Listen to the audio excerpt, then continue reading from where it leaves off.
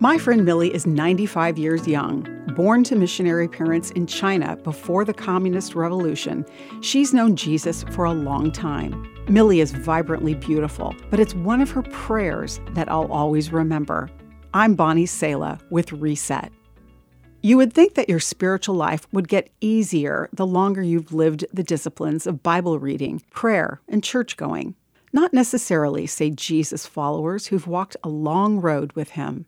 After over 8 decades with Jesus, my friend Millie continues to pray, "God, make me willing to be made willing."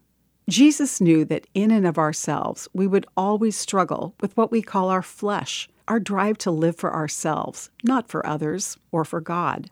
Keep watch and pray so that you will not give in to temptation, Jesus told his followers, for the spirit is willing, but the body is weak. I read about another follower of Jesus who prayed this, "God, make me willing to be made willing" prayer, a woman named Corrie ten Boom.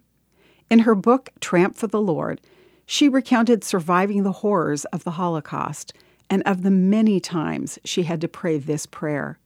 She told God that he'd simply have to make her willing to forgive the brutally cruel guards of the concentration camp she had been in. Unbelievably, she came face to face with one of the guards after the war.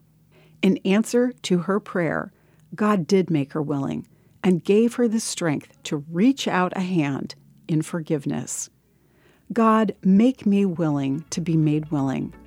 God compassionately answers this beautiful prayer. I'm Bonnie Sala with Reset.